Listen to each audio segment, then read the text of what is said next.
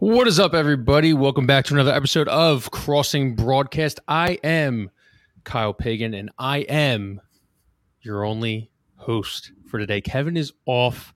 We do have John Foley, one of my favorite Phillies content creators, coming up at 12:15. We'll talk Rob Thomson's managing last night. We'll talk about the trade deadline. We'll talk about Trey Turner, Bryce Harper playing first base and refusing to throw the ball to children, which I think is the most hilarious bit going right now. And I'm excited to figure that out if he's going to continue that tonight. But before we get into that, I do want to talk about Joel Embiid. He's getting married. Harden's eating burgers. People are upset, blah, blah, blah. And since I don't have any co-hosts and I have to kill 15 minutes before Foley comes on, I think we're going to do a face reveal. I don't think he's ever been on before. He's the man behind the scenes, the guy on the ones and twos. Just because I didn't want to, I wanted to tell a story as people come in. I didn't want to just talk to you with my art wall not hanging up. But I want to bring on Craig, producer Craig. What's Hello. up? See, this is how you actually hang art in your house. Folks, in the chat, is he prettier than you thought? Is he uglier than you thought? We'll take your comments here, 610-632. Where are you at? More. That is nice hanging wall art. Stud finder? Or is Oh, that yeah. all? Yeah. Yeah, you're not a stud finder. You're definitely a stud finder guy. Oh God, he's hideous, Alex Day says. Folks, this is the cameraman that I use. All those good tailgate videos and whatnot that come out, get all the shots that you need. This is the man behind them, the man behind the camera. So I was talking about this a lot over the weekend. Joel Embiid gets married. Congratulations to the big fella. He looks happy, blah, blah, blah, all that stuff. People were pissed off that James Harden didn't attend. Now, I'm a strict coworker weddings are the worst. Now, you're young like me, and we've had odd jobs. Like, I've at least been in 9 to 5, but you've been in, like, a lot of TV production jobs and stuff, so I don't know how the coworkers exist there. Are coworker weddings annoying in your role? Did you ever been to one? Well, I've been to one. It was good. At the beach in the summer, 90 degree How old day. were you? 27, 28. See, that's the age where weddings are still fun, right? Yeah. Like, I you missed hit getting 5. invited to Bob's wedding. Not salty at all. You didn't get invited to Bob's? A lovely group shot of Russ, Kevin, Maestro, Investor Mike. Not me. Wow, if you know Bob, you're actually not shocked by that. He only interacts with the guys that he feels are on his level. He doesn't touch the peons down below who do all Doesn't have the stones to invite me. Yeah, he doesn't talk to all the kids doing the grunt work. Well, the reason why I wanted to talk about this, as people are coming on, I know usually we wait about 10 minutes to get people coming on. I want to tell a story because this Joel Embiid getting married stuff is actually like triggering me about a story that I'm doing right now, or a life event that I'm doing right now. I am in the midst of getting everything together now that I'm 30, and that's what happens when you turn a new decade. You do more life events. Proposing to my significant other that I've been with for like 2 to 3 years now. You're newly, I've seen it on the gram. You've got a new girlfriend, so you're behind me a little bit. But I keep tabs on you. I keep up with you. You will not be invited to my wedding because I will not. I thought this was a formal invitation. That's why I will not burden you with that. But the reason why I want to talk about this is because my process of the proposal hasn't happened yet. Is an absolute shit show. It's like a top 10 worst proposal of all time. Maybe not of all time. I did read about a Turkish woman who just fell off a cliff 2 minutes after she got proposed to. So I think hers and that guy's trumps mine over this one. But if between my friends, and I have like 2 or 3 friends that got married, I am definitely sitting in the driver's seat of number one. And the reason being is because nowadays, like, old people don't understand how easy they had it to propose. Like, nowadays, we work from home together. Stuff is done virtually. You have to go into the guy and hey, I want this, I want this, I want this. You have to lie to your significant other and be like, hey, listen, like, she wants this. But what do you tell them? We go to the same gym. We go grocery shopping together. We do all the same things together because we work from home. We live together. So it's like, I'm just a huge liar. So like sometimes she'll travel. Like right now she's traveling. So this is the week that I have to do everything. But she was also traveling a little bit 2 weeks ago. So I go down to Old City. I'm doing my thing. I'll learn you. You know, you're You're comparing people to each other. You're saying, hey, this guy gave me this much. Hey, this guy gave me this much, blah, blah, blah. You're doing it all things. Met some good guys. Had my guy that I wanted. And then she's on Instagram literally 5 days later being like, I really like this person's jewelry. So now it's back to fucking square one. And this is fellas, if you've proposed in the last 2-3 years, I'm sure you just feel the same way. So now my guy that I liked is not my guy anymore. Now I have a virtual appointment for today to do the whole thing. But the reason why this is such a shitty proposal, and I'll get to it, is we're heading down to Annapolis to go see a buddy of mine. Just 2 days after I finally found my guy. I was like, here's the ring. You got everything I need, blah, blah, blah. Let me know how much it is. So I'm driving. I've got the Waze app, got the Google Maps going right now. I get a mysterious phone call. And I was like calling people for like something related to Crossing Broad. So I thought like someone was returning my phone call. I hit accept. I put it on speaker. Kyle, this is so-and-so from Diamond Jewelers, blah, blah, blah. Wanted to see how you're doing. She's sitting in the passenger seat right next to me. Proposal ruined. Now, she already knew because we've already talked about it. We're very open and everything. She knew she was getting proposed to in the last year. So what, it happens, blah, blah, blah. No harm, no foul. We go over to her dad's house last Thursday. And he's very traditional. Got to ask the guy, blah, blah, blah. Got to do all that stuff. But I've never really, like, again, we live together. We go to his house together. I never get like a moment alone with the guy. So she's like out on the back deck talking to his girlfriend. I'm like, hey, this is the perfect time. Let's just nudge this one in here and we'll hit it out of the park. I tell him, I'm going to propose to your daughter. He loves me. What's not to like? We hug, embrace, tears coming out of his eye a little bit. It was a romantic moment. It was a very romantic moment. I mean, top 5 romantic moments of my life. Most romantic moment with a man? With another man. Number 1 romantic moment I've ever had with a man. We've even slept in the same hotel room, me and you together, and that's the number 1 romantic moment I've ever had. I heard.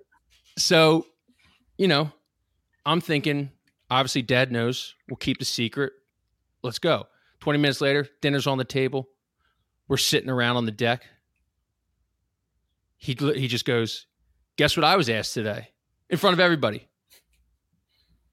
Kyle asked if he could propose to his girlfriend, name redacted. So now, not only did I shit the bed on the jeweler, now the dad is telling my girlfriend that she will be proposed to.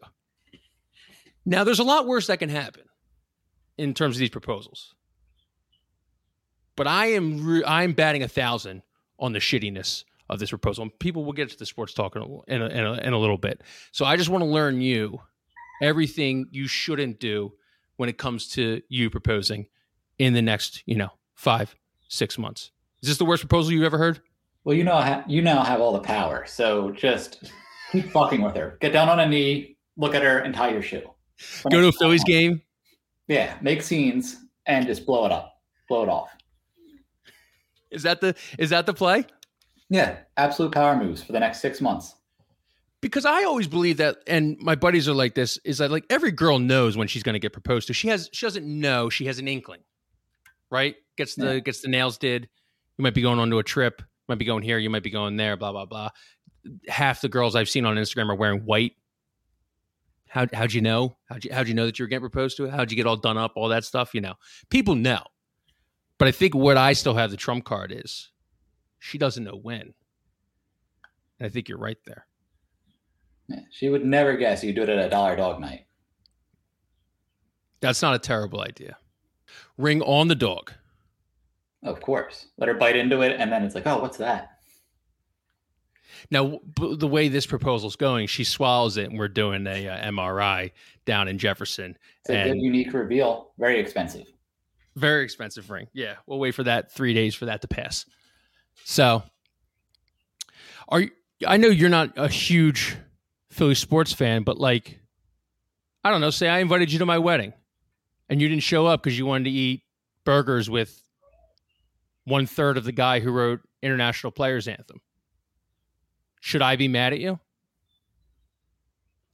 Sure. I don't know what that is. So James Harden went and ate burgers with Bun B. You know who Bun B is? No. Well, he wrote International Players Anthem. Get some culture. My God, he's I think 2 or 3 members, whatever it is, of Underground Kings from the early 2000s. It's one of the greatest rap songs of all time. Andre 3000, Big Boy's in it. I think Big Boy's in it. So he was eating burgers at a Travis Scott concert in Miami at Rolling Loud with PJ Tucker, shirtless and sweaty, instead of being at Joel Embiid's wedding, which had things like fenced-in burrata, which had things like lemon thyme chicken, things like filet mignon at Michael Rubin's house. If I had to put a gun to the head, what's a more exciting experience, would you believe? I mean, probably Embiid's wedding. Is that because you're not a Travis Scott fan? Yeah. Pretty easy one. What if I took eating burgers? So Craig's a big runner. What if I took eating burgers with the last 5 winners of the Ultra Marathon or Ironman at a Zach Bryan concert? Might be at Zach Bryan. Thank you. All right. Well, thank God our guest has saved us from this conversation for the 15 minutes. Let's bring on John Foley. Craig, you can go back to your lair. I really appreciate you coming on and helping me for these 15 minutes and whatnot. So let's get John on here and let's talk some Phils. John, I appreciate it, man. Hey, anytime, man. I'm a big fan. This is great. Hey, thanks, man. If you don't know John, you should know John. Then you're probably not a Phillies fan. He runs the account 2008 Phils on Twitter. He's got the Substack 2008 Phils, always giving away prizes, always bringing awesome content. My favorite being the record bit. I love the record bit.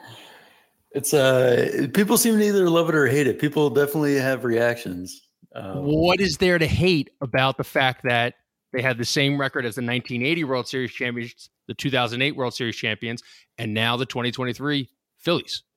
Yeah, I mean, I have the same question. To me, it's like this is encouraging. It's great. Like anything can happen. You know, all the struggles we're having. You know, Trey Turner struggling, Schwarber hitting 180 or whatever. Well, you take a look back at some of these other teams and you remember they went through their struggles too. So to me, it's always a good reminder that we don't know anything yet. Mm-hmm. You know, if you catch fire near the end, stay hot through the playoffs. You never know what's going to happen. So, I mean, that's all I try to say. But there's just always some angry people in the comments like, this team's different. This isn't 2000. That team had had Cole Hamels. This team doesn't have Cole Hamels. Yes, I understand the concept of different teams, but I don't know. I like you though. I'm obviously you seem to be a little bit more level-headed on the Phillies spectrum. I think you're kind of like on my end where it's like, hey, we might be a little bit more optimistic on Trey Turner, or we might, understand the lineups that Rob Thomson does sometimes. Sometimes we don't agree with them. Sometimes we do agree with them. But you seem to be like the guy who, we talk about this all the time, is 162 games is a long season, probably too long in my mind.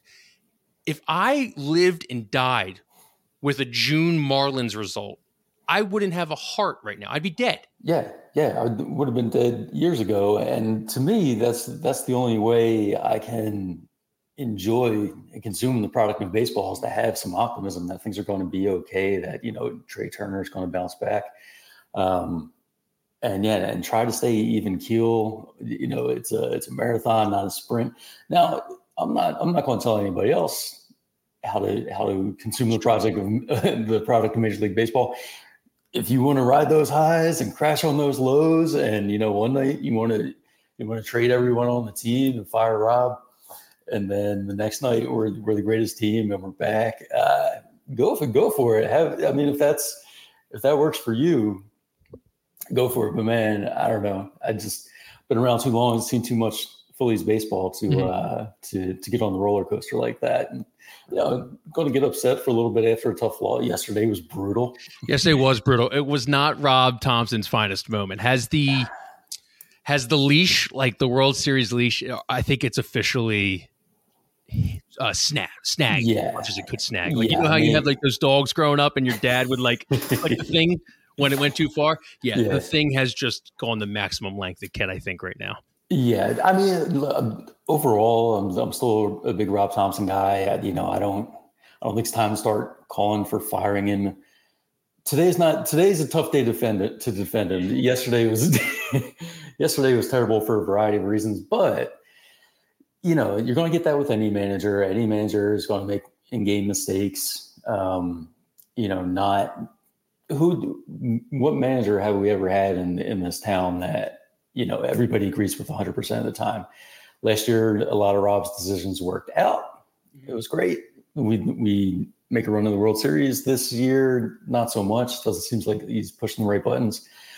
But again, every manager's going to do that. Well, one thing I like about Rob Thomson is, the ability to tune out, like you said, fans going living and dying with each game. And, after every loss, there has to be, a significant portion of the fan base seems to feel like after every loss, there needs to be major shakeups. It's like, first of all, bench Trey Turner for 2 weeks. Yeah. drop so-and-so to the 9th spot. And, I think Rob does a great job just insulating the players from that and tuning that stuff out and being even-keeled, possibly to a fault. But I think it makes the players like him and respond to him that, you know what, just because you had a bad day yesterday, we're not going to drop you. We're not going to drop Kyle Schwarber to 8th in the lineup or whatever people suggest. Like, it seems like he has their backs. So. It does. And but maybe a little bit too much, because you look at that lineup yesterday, and I can understand Bohm, I can understand JT, but Marsh is batting 300 against righties right now. Yeah. I'm just like, I think he's still got the highest OPS on the team, Marsh. Yeah, it's like, dude, I'm all for giving these guys a day off.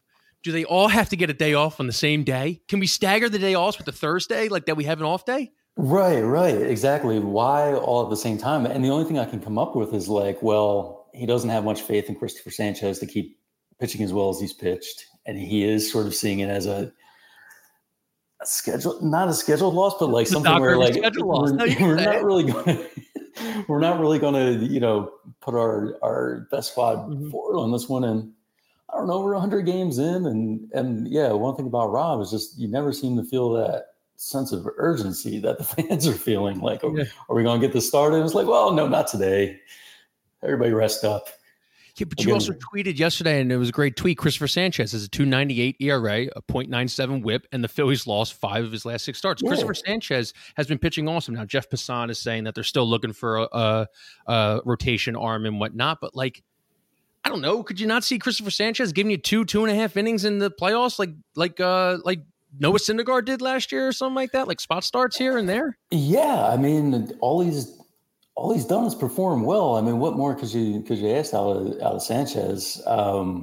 It's a shame he's getting no support. And again, I don't know if that's a function of how many people are sitting down on his starts. And I don't know, but it's definitely changed my mind in terms of the approach at the trade deadline, and that, I think whoever you go out to get a 5th starter, are they going to match numbers like these? Now, yeah.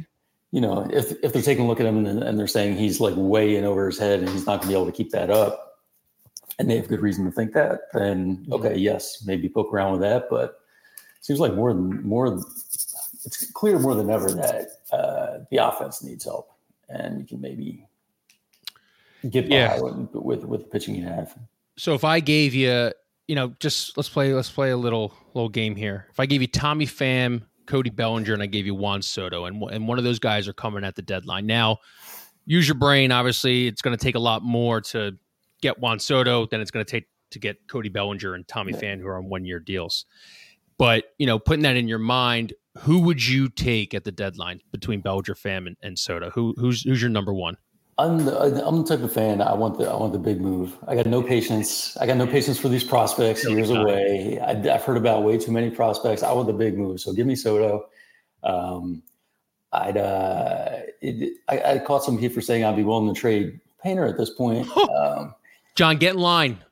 Right here, baby. You too? I would trade. Dude, because I have shades of Sixto. I have shades of Kyle Drabeck wasn't painter, but like, he went and got, Roy Halladay with Travis Darnode.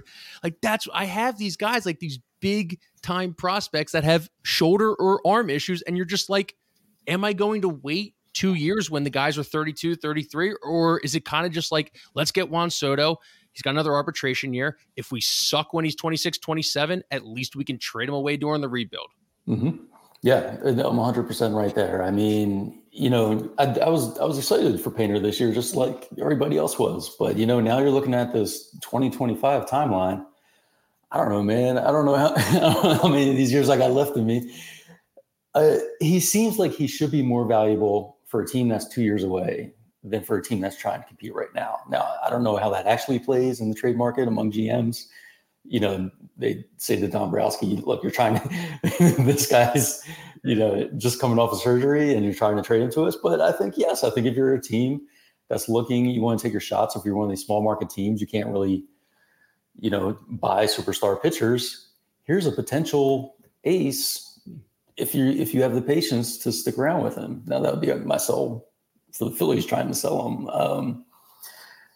I do understand you need some homegrown talent to work out sometimes, but he's a couple years away now, and his timing just doesn't line up with the ages of these veterans. So I'd be willing to let him go. Like I wouldn't let him go for nothing. I'd let him go in a Soto deal. I wouldn't let him go in a Tommy Pham deal. I mean, Tommy Pham. I get it. He's right-handed. That's great. He's got some solid. He's having a really good season compared to the last couple of years. Mm-hmm. Hits with runners in scoring position. Can play left field, which is like a big thing we need here. After yesterday, just another reminder. He checks some boxes. I see why it makes sense. Does he spark the imagination? Does he make me think about him being the guy to come in here and raise morale and send us on a run? Mm-hmm. It's possible. It's hard to picture. I would just go big. If you're John Middleton, you spend all this money. You're so far. If you're not all in, you're 95% in. You might as well just dip that toe in for the rest of 5%. That's my thinking. You might as well go for it now. There's times to be rebuilding. There's times to, here's me. Looking at Tommy Pham numbers. Trying to make my case against Tommy Pham. I mean, OPS over 800 this year so far, but 2022, 686, 2021, 724, 2020, not a real season, but 624. I mean, it's very easy to see this guy coming over and catching the same disease that everybody else seems to have when they get to the Phillies and falling off and being like a 700 OPS guy. And I don't know. And I want to talk about it. What's your optimism on Trey? Obviously Trey's just having a tough time. He's had some spurts here or there, but yesterday 2 hours over 3 gets ejected in the 5th. Where are you at on Trey? And where's your optimism? So it's hard to stay optimistic about Trey at this point. What else can you really do? We're talking about like another decade here, and he's locked in for the money. And I don't know if he's going to be able to turn it around as quick as we need him to this season. I do think he's got the track record, the extensive track record, and the raw tools that just say he's going to do better than this. All signs point to that. But I've been saying that since the beginning of the season, trying to tell everybody relax after 20 games, 40 games, 60 games. At a certain point, it's like, all right, this is maybe not his year. Maybe we're just not going to get what we wanted out of him this year, similar to Castellanos last year. But you got to have faith that he's going to bounce back, and because there's no alternative. He's not going nowhere 1 year after being signed and having like his worst season. Yeah, you can't. There's no other option than just hope he gets better. And that's why I own the most stock in Philadelphia for Trey Turner right now. Right now, I am taking a beating on the Trey Turner stock right now. But I do suggest that people continue to buy it as a financial advisor, that even though disclaimer, I own a lot of Trey Turner stock. I will continue to buy it. I will continue to gobble it up because maybe this is like his Castellanos year. I don't know. His Castellanos year, I mean, there were periods of long stretches of time where Real Muto struggled. Everybody was upset about that. People don't talk about it now, but everyone was upset with Bryce Harper's batting average when the first year he was around. It was like, this is exactly. I do think he's going to come back. He's just too talented, and he has proved he's too talented to perform like this. Why it's happening, I don't know. Sort of like why. I mean, everybody else is underperforming too. You got Brandon Marsh should not be leading your team in OPS. You got all these other guys. So now, how long until we get to file a class action lawsuit against John Hamm? Because John Hamm, remember that narrated video he did for Trey Turner? Yes. Yeah. Between it was basically like he's the greatest player of all time, narrated by like the beautiful voice of John Hamm. Like we should be able to file a civil suit against him if this doesn't work. Yes, he can't get away with that with no repercussions. Hamm, we're coming for you. But between the John Hamm hype video and the World Baseball Classic, Trey Turner's going nuts. He's going, he's hitting a couple home runs a game. He's just a monster. And I was like, this is going to be amazing. And I don't know what's going on with him. Kevin Long's supposed to be a genius. Go fix him, man. Fix him. And it's the fielding too. Like I know, I know I had heard and had, observed to a certain extent that he wasn't like the super duper kind of fielder that you would expect out of like such a speed guy and such a smooth guy, at least when it comes to the slides. You would think he would be better than this defensively. But I don't know. Here we are. Where were you at and where are you now on Bryce Harper at first? Were you always team Bryce Harper at first, or were you kind of like a little hesitant? I was a little hesitant. Just like everybody else, I was excited to see him get that first game out there. And, is this something reasonable that he can do? I mean, and he looks great. It looks great. And why didn't we maybe try this a longer time ago? It's going to extend his career. He's an athlete. He seems like the kind of dude you can put him in most any position. He's a psychopath. Yeah. He's a psychopath. He's psycho. I mean, he just works. He's wired differently. He was on Sports Illustrated 17, hitting 600-foot bombs.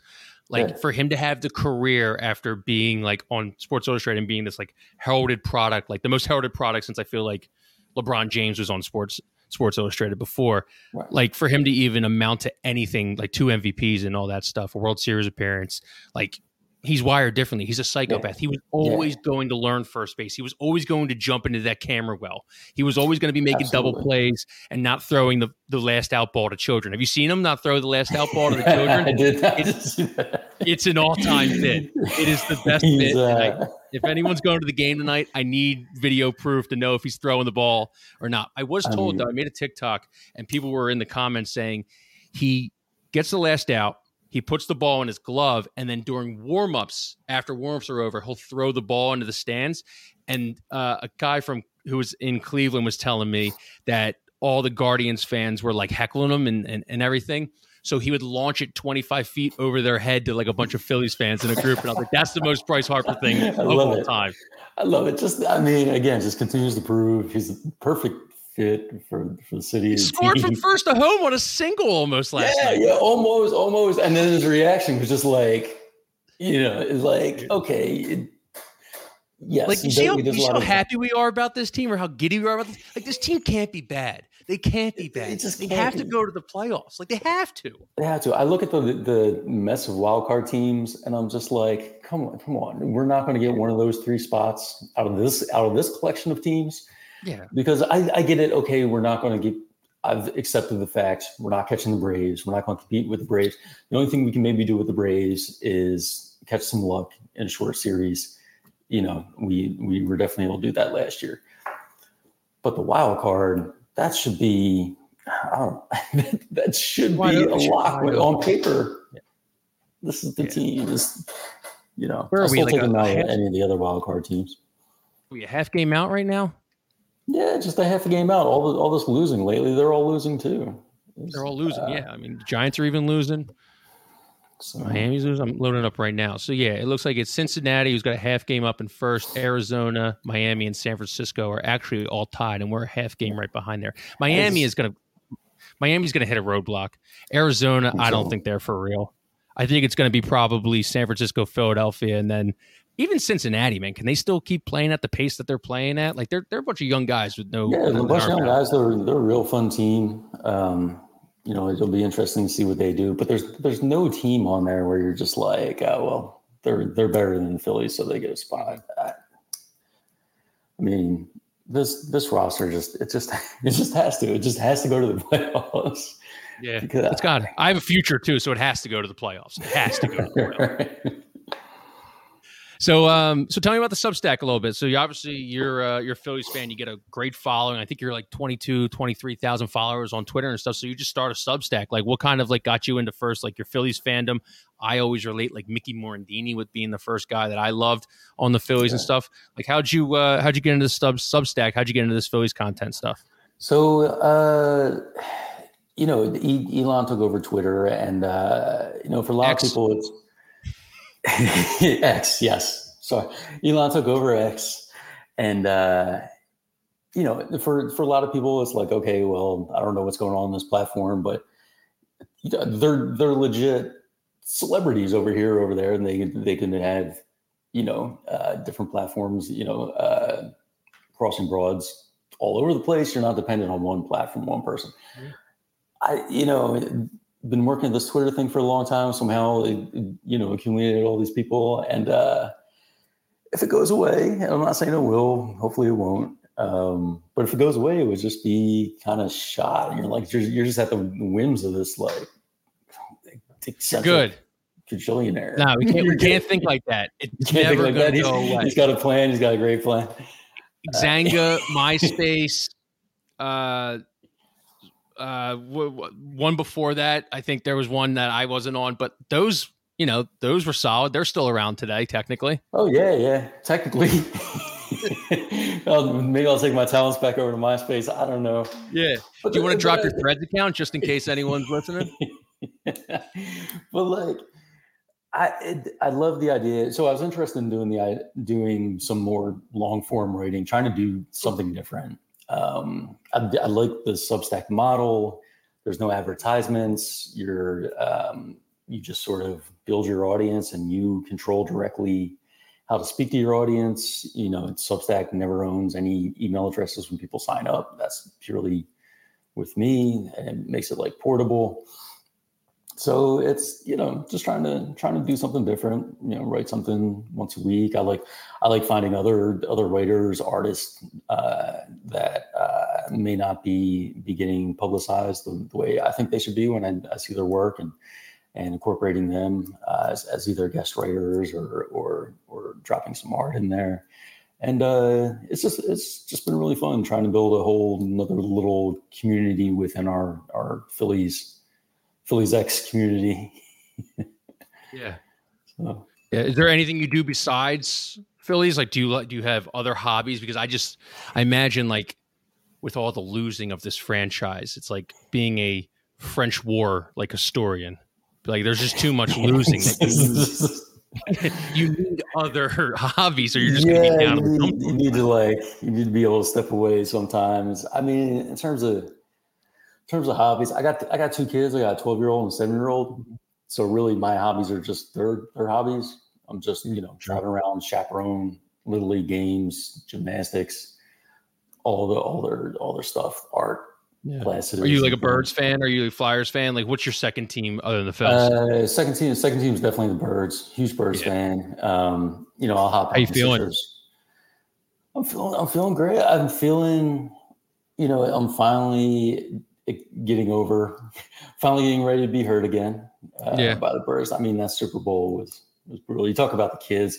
Halftime, we got the kids. We got their friends over here. Everybody's laughing. Everybody's having a great time. We're up 10 at halftime. It's a party. By the end, just tears. Yep. Yeah. Well, welcome to being a real fan. Listen, in 2004, I cried my eyes out. I was 11 years old. And I told my father because he laughed at me. I was like, you don't understand how it feels. And completely forgetting that 1980 he had the same thing. He was like 16 years old then, and probably had tears coming out of his eyes. But I told him he didn't know what it feels like, and he knows what it feels like. You always know what it feels like, folks. I mean, I never had heartbreak in my life compared to those early 2000 NFC Championship game losses. Because I was just younger, and those things hit you harder. Not that it still hits me hard now. Super Bowl hit me hard, and it helps that they have one. It changes everything. Yes, that they have one. So it's so much better.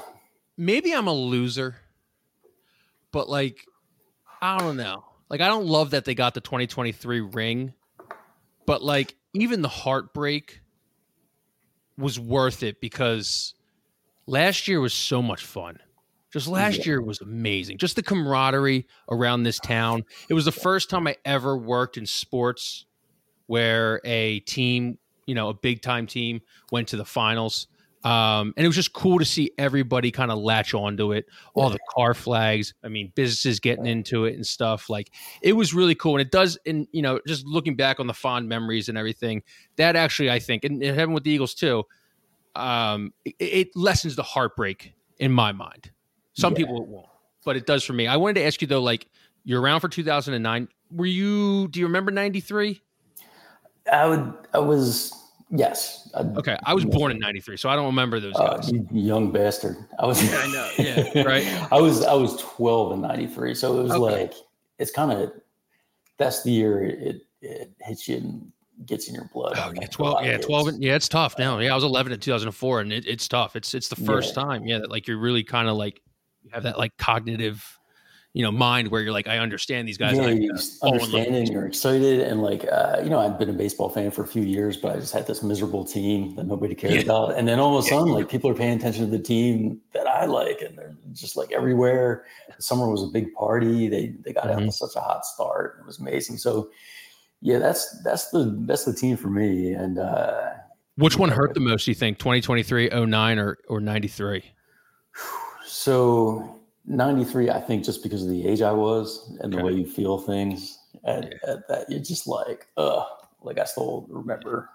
Yeah, it's a lot weirder when a 28-year-old man is crying after the Phillies lose than it is when a 12-year-old. Yeah, that makes sense. But 2009, whatever, that wasn't too bad. We had just won in 2008, and it felt like we were going to be good forever. And and last year's hurt in a whole different way. We know they weren't the best team in baseball. Mm-hmm. You did have a sense the entire time, can they wrap this up before the magic runs out? It got pretty bad after they went up 2-1 and then, couldn't close it out again. That false hope was killer. But I think for me that 93 one was just so bad. I wasn't around for 80. 93 was kind of it for me. Then we're back and terrible again for so many years. And by the time anything post 2008, those World Series losses, again, a lot like the Birds, got one. Got to see that one. Got one. Yeah. I'm sure I said before it happened, just one before I die, like everybody else said. And, But it's so funny because in 2020 we're ready to light Howie Roseman's house on fire. And it's 2 years later. You know what, Howie? This good grace has run its course. Yeah, Doug's gone, Carson's gone. We just regroup, and now we're back in it. And Howie's probably one of the most famous people in Philadelphia now. It's weird how all that winning cures absolutely everything. I did want to ask you before I let you go, what do you think? What do you see happening more this season? The Phillies go back to the World Series, or the Eagles go back to the Super Bowl? Put you on the spot. I think the Eagles would be the smarter bet on that. I'd love to see the Phillies go back. No. Well, go ahead, what has you worried about the Eagles? The schedule. I'm worried about the defense. And the schedule is really hard. I know Jalen Carter, top 10 pick, that's awesome. But we just watched Jordan Davis kind of not give us anything.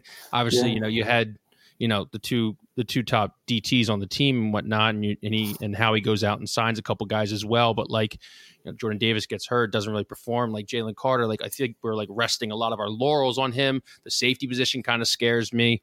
The cornerbacks, I mean, Slay's another year older. Yeah, I mean, look, we're talking about a defense that even before the offseason changes couldn't get a single stop in the Super Bowl. Well, that's the Sodfather's fault. That wasn't. Yeah, that's true. That's absolutely not their fault. That's all on the Sodfather. I do, man. That field. I'll never get over this. I'll never get over this loss. Because this Phillies team. But the Phillies, dude, they run on vibes. They run on vibe. They're the most vibe-dependent team I've ever seen. Like when the vibes are good, they're just rolling, clowning each other. Nothing can go wrong. Put a song on the playlist. They'll go on a 10-game winning streak. Yeah. They're the weirdest team in the world, and that's why, like, when I see people get angry at them, I can't take those people seriously all the time. When they're living game 1, game 2, game 3, it's like, dude, like Dancing on My Own came back on the playlist. What'd they go like 10-3 or something like that? Like it's just on tear. It's a weird. This team makes no sense. I can't take them seriously. They're I don't know if you watch Succession, but like in it, Logan Roy's like, you're very unserious people. You're very unserious people. I love you, but you're not serious people. That should be the yearbook for the Phillies. I love you, but you're really unserious people. Absolutely. That's the video yearbook.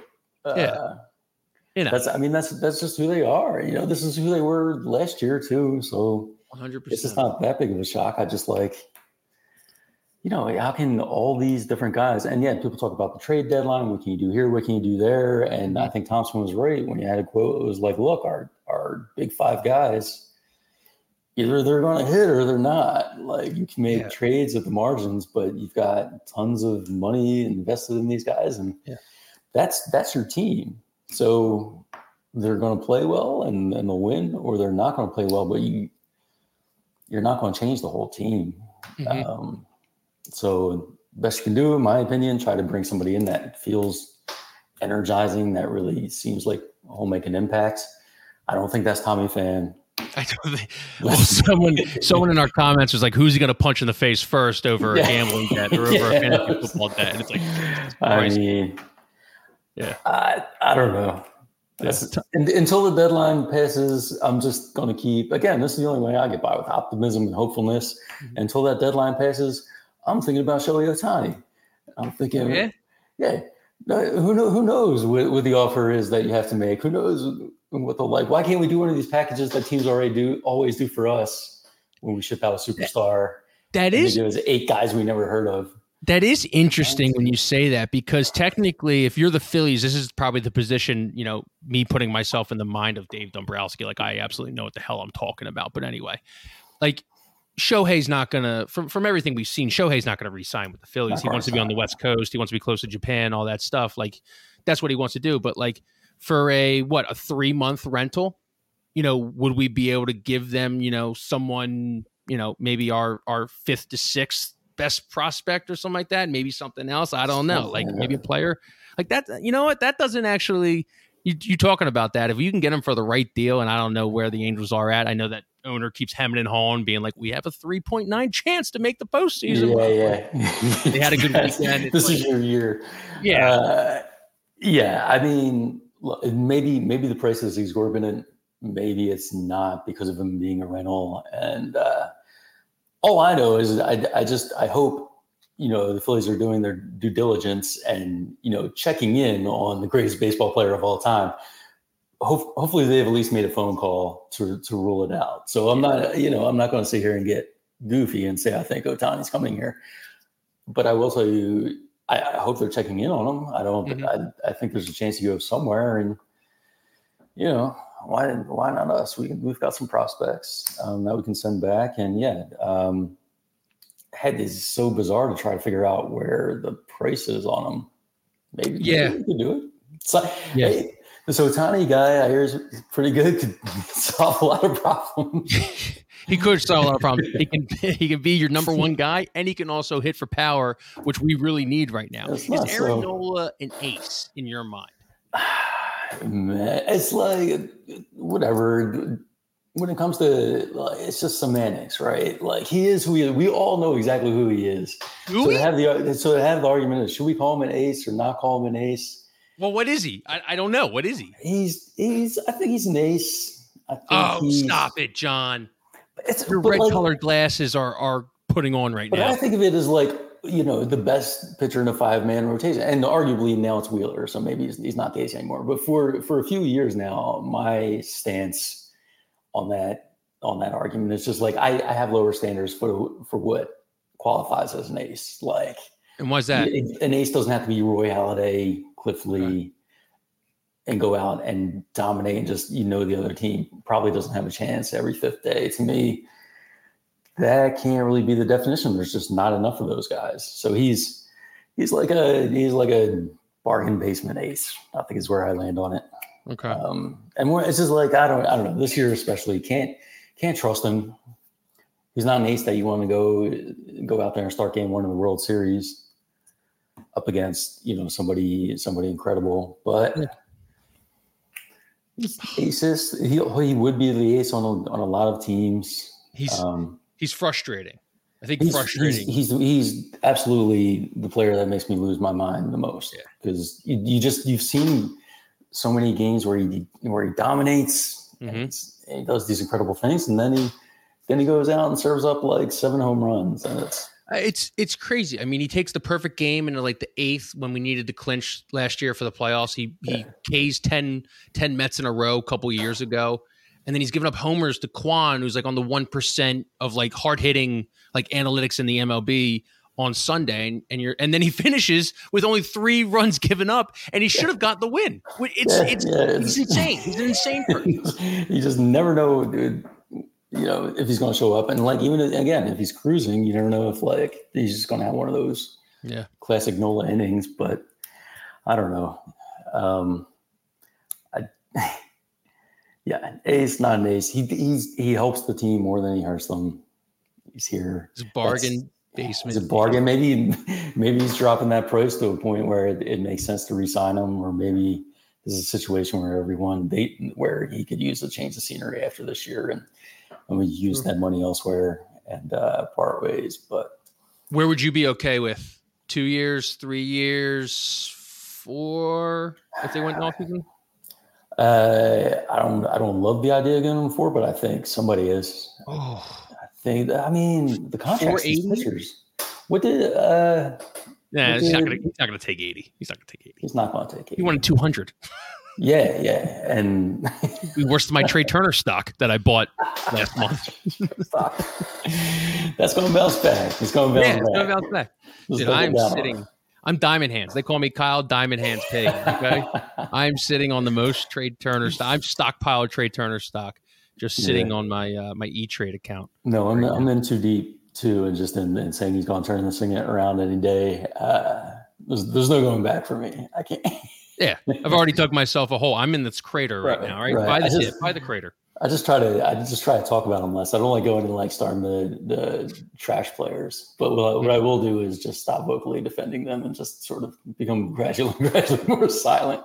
Yeah, I'll be the Homer Simpson meme where I'll just fade to the back of the bushes, but I won't come out like at the end. But this is true. So Joe DeCamera wants to, from WIP, he wants to he just wants to get rid of the Trey Turner contract. Somehow he wants to get rid of 10 years and $272 million on it. But last time Joe Giglio said something. Here's some analytics for you guys. The next 13 games, Trey went 321, 395, 09, split OPS 899, and the Phils went 10-3. So if you're out there, disclaimer again, I owe a shit ton of Trey Turner stock.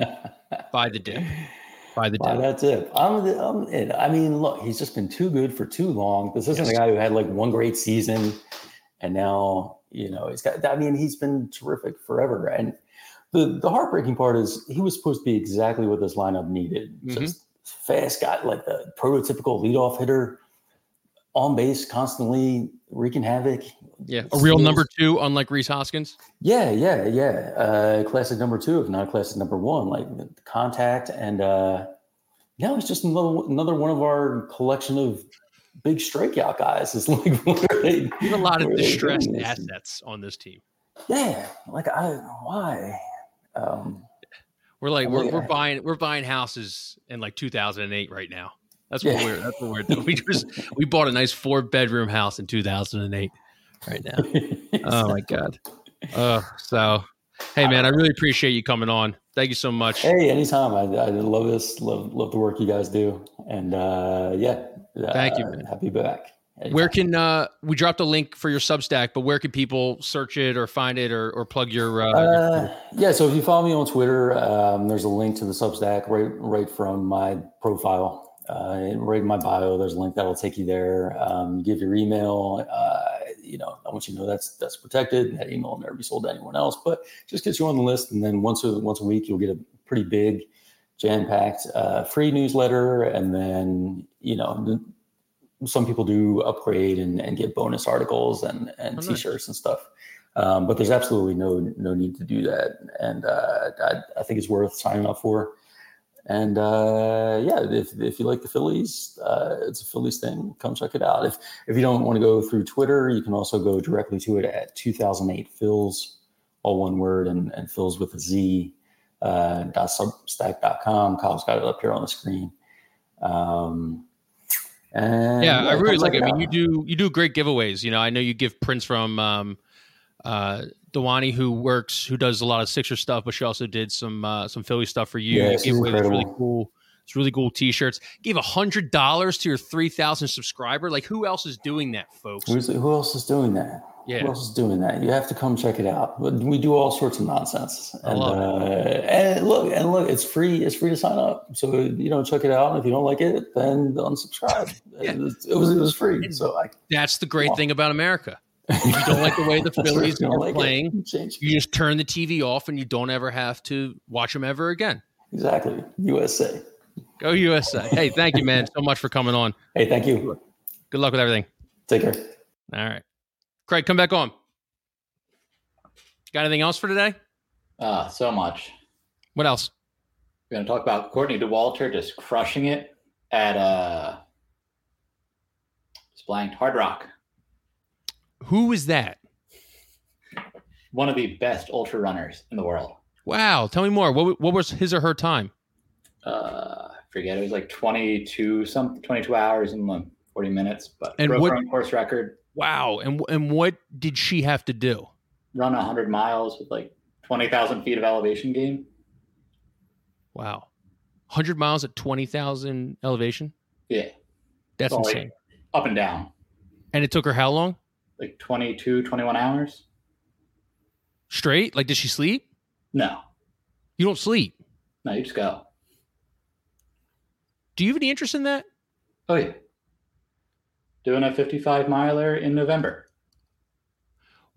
What is the benefits of that? I think that's a psychopath move. 50, like, why are people, like, you just saw Bronny James went down with a cardiac injury. Like, my heart is going to give out. Are you worried about, your heart? No, I mean, I think Bronny James, a world-class athlete, D1, has a stronger heart than you, and he's not running 55 miles. I'm just saying, you're older. I think it's a fair analysis there. You're not worried. Like, where are you running this? In the Appalachians? Barrens, like New Jersey, little spot between like Philly and the shore. And when is it? November. Nice and cool. No kicks. All right. Just go get an EKG. All right. So we got Investor Jeff for. We need you on this program to bring up tweets. Now pull up all the dirt. and make our gambling photoshops with hipsters and their iPhones out. So you're a vital part to this broadcast and to this company. I don't need you collapsing on mile 52. Okay. I'll try my best. All right. Well, good luck. We'll monitor Craig's ultra running marathon. What are you up to now? How do you train for that? I'm doing like 64 miles a week this week. And how long do you think that will take you to finish? I'm hoping like under 9 hours. I think I can either win it or be top 5 at the least. What is the mile? What is the minutes per mile you're looking for? Like sub 9. Okay. I ran it. Well, I mean, shit. I ran that better in the Broad Street 5 years ago. So am I faster than you? No. I don't know. Sub 9 is pretty soft. I mean, Broad Street was, I think the best I did was like 68 minutes. And what's that? 6 minutes and... Can you break that down for the people who don't want to do math right now? It's a little bit under 7 minute mile. Probably like 6:30-ish. Not impressed. Neither am I. I'm not fast. Oh, okay. Okay. All right. Well, do you get a runner's high? Are those real? They can be. But you got to like run far. Like 55 miles? Yeah. That's how you do it. Like what mile marker do you get a runner's high? Probably like, I feel like the last time I got it was like mile 30 of a 40-mile race. And what does a runner's high entail? All of a sudden you go from hurting to feeling pretty good. Yeah, it's little things. Like your joints just, like your knees just stop hurting, your calves just stop hurting, your hips just stop hurting. Yeah, suddenly you go from like a 10-minute crawl to like being able to do a 6-minute mile. Is it a dopamine effect? Yeah, it's drugs. But internal drugs, like not Western or Eastern medicine. This is like your body releasing these kind of drugs. Yeah. So go run 30 miles today. Let me know how you feel. I think I'll end up where Bronny James ended up if I run 30 miles today. So, all right. Well, hey, listen, we learned a lot about running. We learned a lot about the Phillies today. We learned about how shitty of a proposal guy I am. I think we learned a lot today. I think this was a good chat for middle July and nothing really going on. So I'm excited to propose live on stream. I will be proposing live on Crossing Broadcast when we hit 10,000 subscribers on YouTube. So hit that subscribe button. We're halfway there, and we will talk to you on Thursday with a Kevin-less show again because he's off all week. Well, maybe he'll actually make a surprise. Maybe he'll make a surprise visit. I saw him in the chat a little bit, so I don't know what he's doing. But thank you for listening. Thank you to Craig on the ones and twos. Thank you to John Foley for coming on, and go subscribe to his Substack. It is very good and it is worth it. And he does give $100 away when you're a subscriber sometimes, so it could be you. Talk to you.